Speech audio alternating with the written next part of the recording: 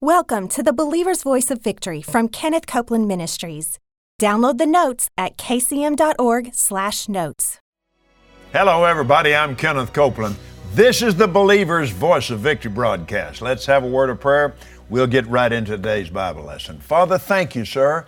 We praise you, we thank you, and we worship you. We open our hearts in obedience to you, Lord Jesus. You said, he that hath ears to hear, let him hear. I stand at the door and knock. Any man hear my voice, and open up, I'll come in. Well, we hear you, sir. We open our ears and our hearts for revelation from heaven. We are hungry and thirsty for the healing waters that flow and the righteousness of God. And we are filled. In Jesus' name, amen. Praise God. Dr. Caroline Lee, thank you, dear girl, for coming in here and sharing this with all of our radio and television audience all over the world. This is just such exciting information. Amen. Let's open our Bibles again to 2 Timothy chapter 1. Now this...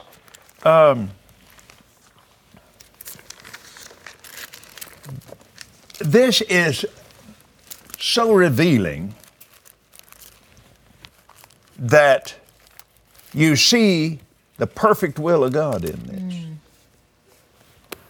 In the 7th verse, God has not given us the spirit of fear.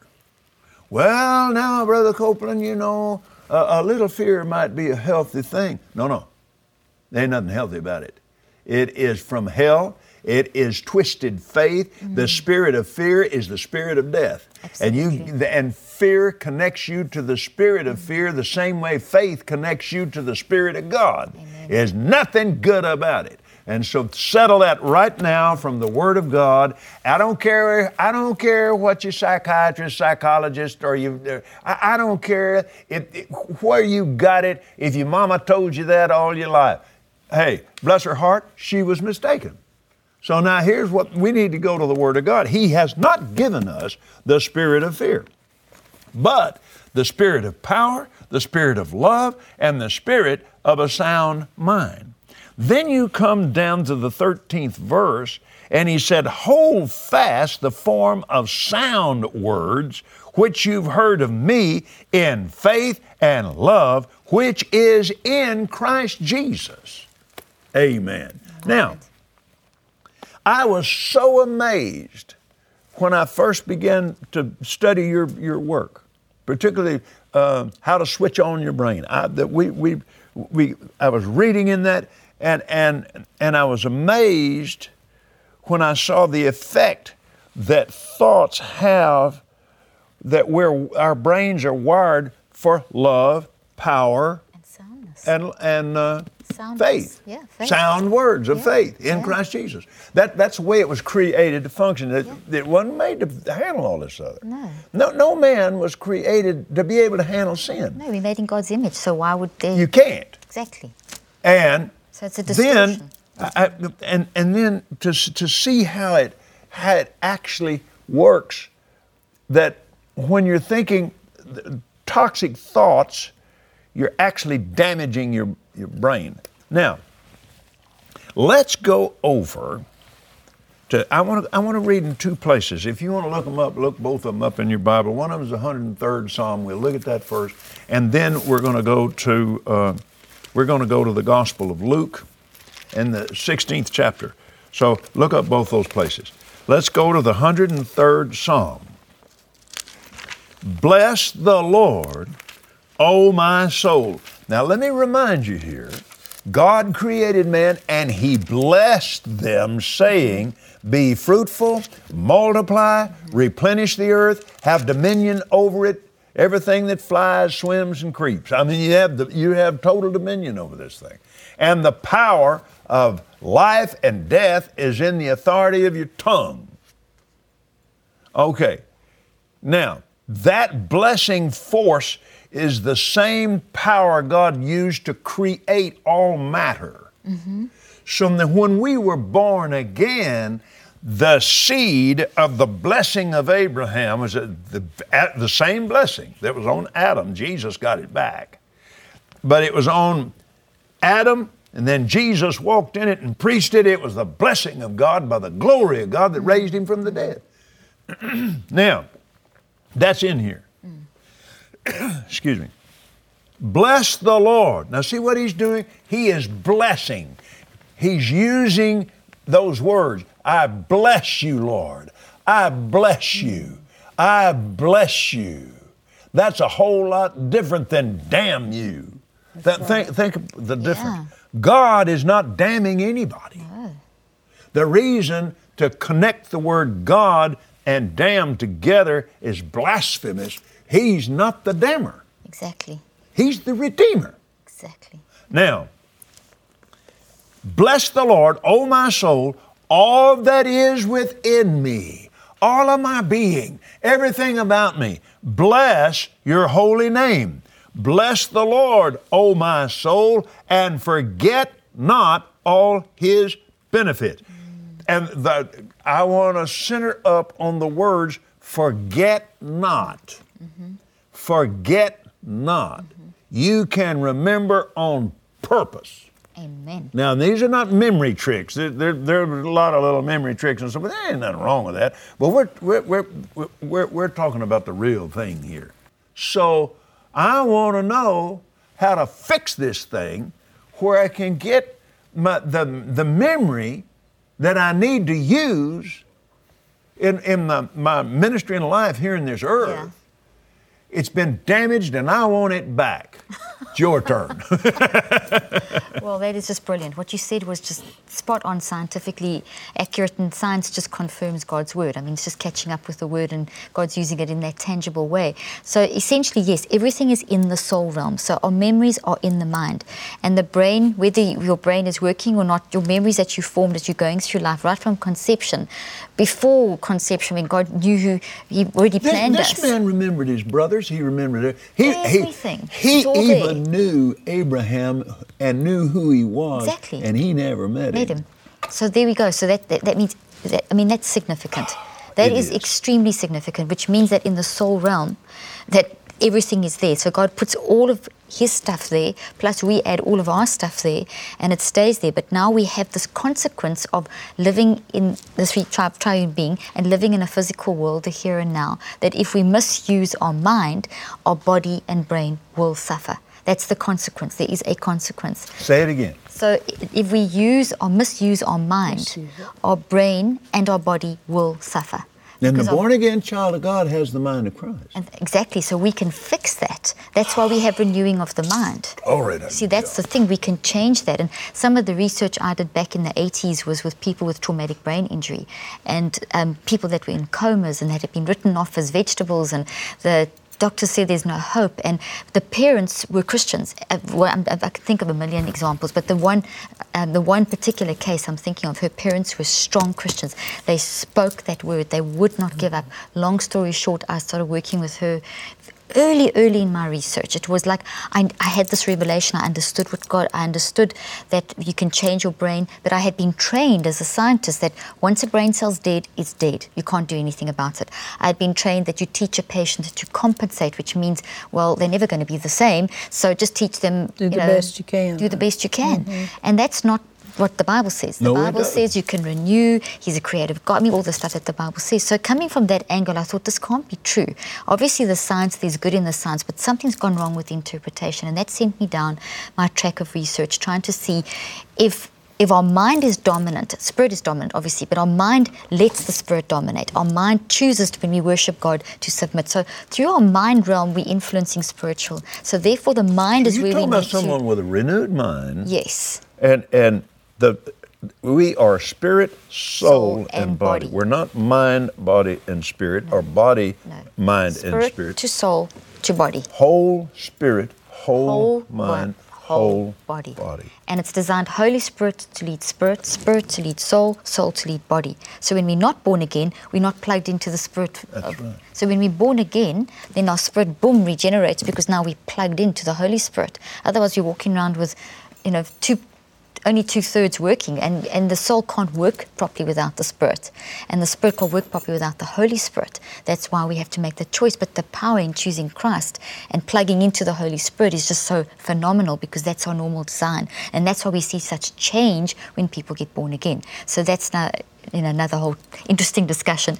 But in terms of memory, and in terms of all of those memories in our mind, our soul dominates. Science doesn't like, there's a split in science. One group of scientists will say mind over body, mind changes body. The other changes brain, which changes body. The others say that the brain generates the mind. Now, how does that guy who's dead, his brain's dust, how did his brain generate that action? It didn't, it was dust. So in other words, the soul does supersede, like you've been saying.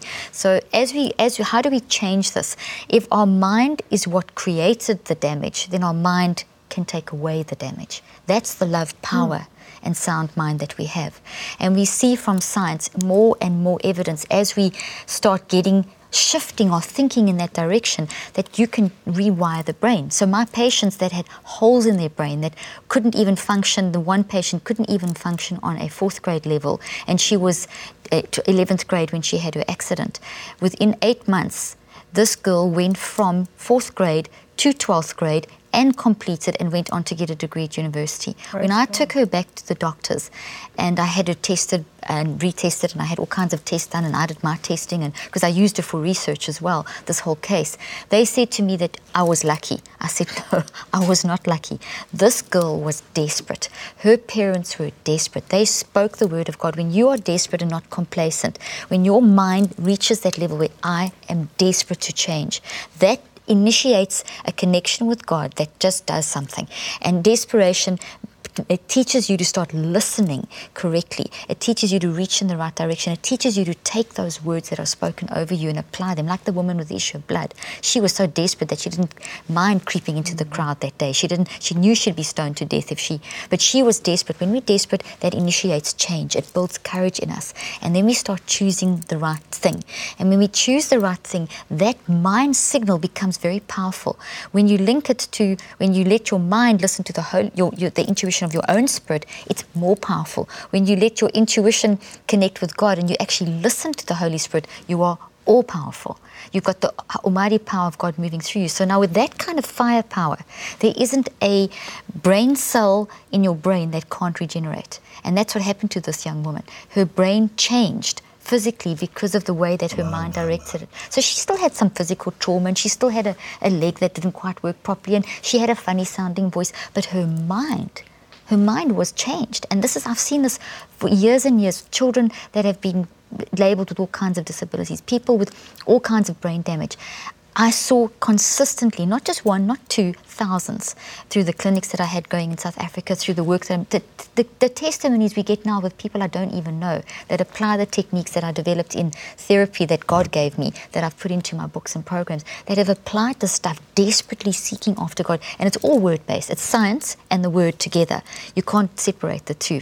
For me, that's just goes without saying. The science and the word are connected. They're applying those discipline principles. They have changed their brain. Now, what are those principles? Well, the discipline is discipline and rigor is very, very important, and regular routine is very important. In the last broadcast, I started explaining about how we need to go through 7 minutes a day, 21 days, 42 days, 63 days. I spoke about a time period that we go through, and I showed pictures in the brain of how things change at different stages in that time period.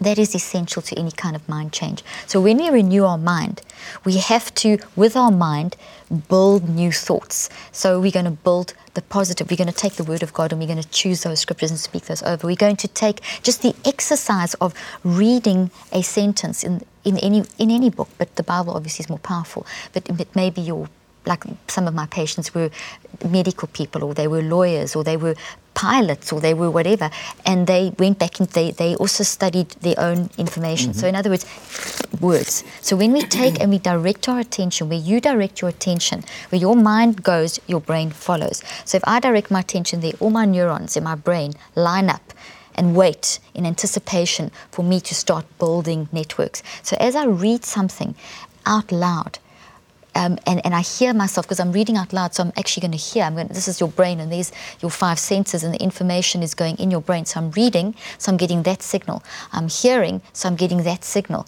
I'm feeling, because my hands are on the page, I'm getting that signal. That's Proverbs 4:20, 21, 22. Exactly. 23. Pay attention. You incline your ear unto my saying. And you don't let it depart from your eyes. Yep. Keep it in, and listen to it. Keep it in the midst of your heart. And so that's in your mind, putting it in. It's the physical touch, it's the 5 senses. In your eyes, in your ears, out your mouth, back into your ears, exactly. In your eyes. And that builds into your mind. Now, the heart is often used interchangeably, as you know, with the mind. So when we talk about the mind, we're talking about the heart. You know, the mind and the heart are often used interchangeably in Scripture.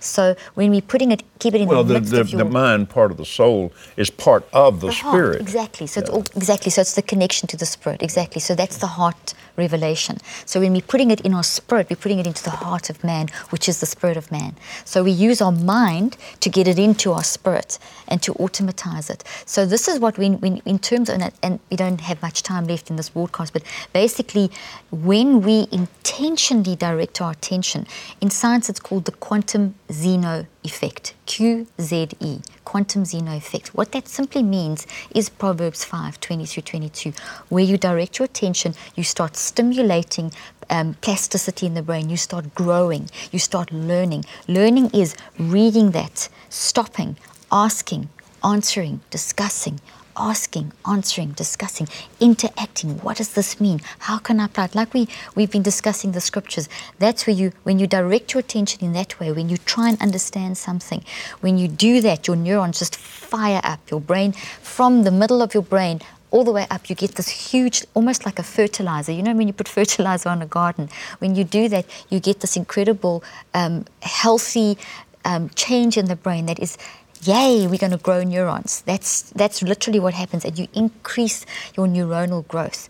They've shown from research that when you worship God, it's neuroprotective. Neuro meaning brain, protective meaning protection. So when you are worshiping God, you actually grow extra nerve networks in your brain, and you actually activate in the middle, there's like a little garden hose looking thing over there. It's called the hippocampus. It contains literally a whole network of there that helps us to fight negative stress. So God has built multiple backup systems in our brain to help us. When we worship God, when we read, ask, answer, and discuss, when we build our memory through the Word, we are, in a sense, worshiping God. When we do things correctly, when we talk to God all day long, when we internally dialogue with God all day long, we are actually in a state of worship.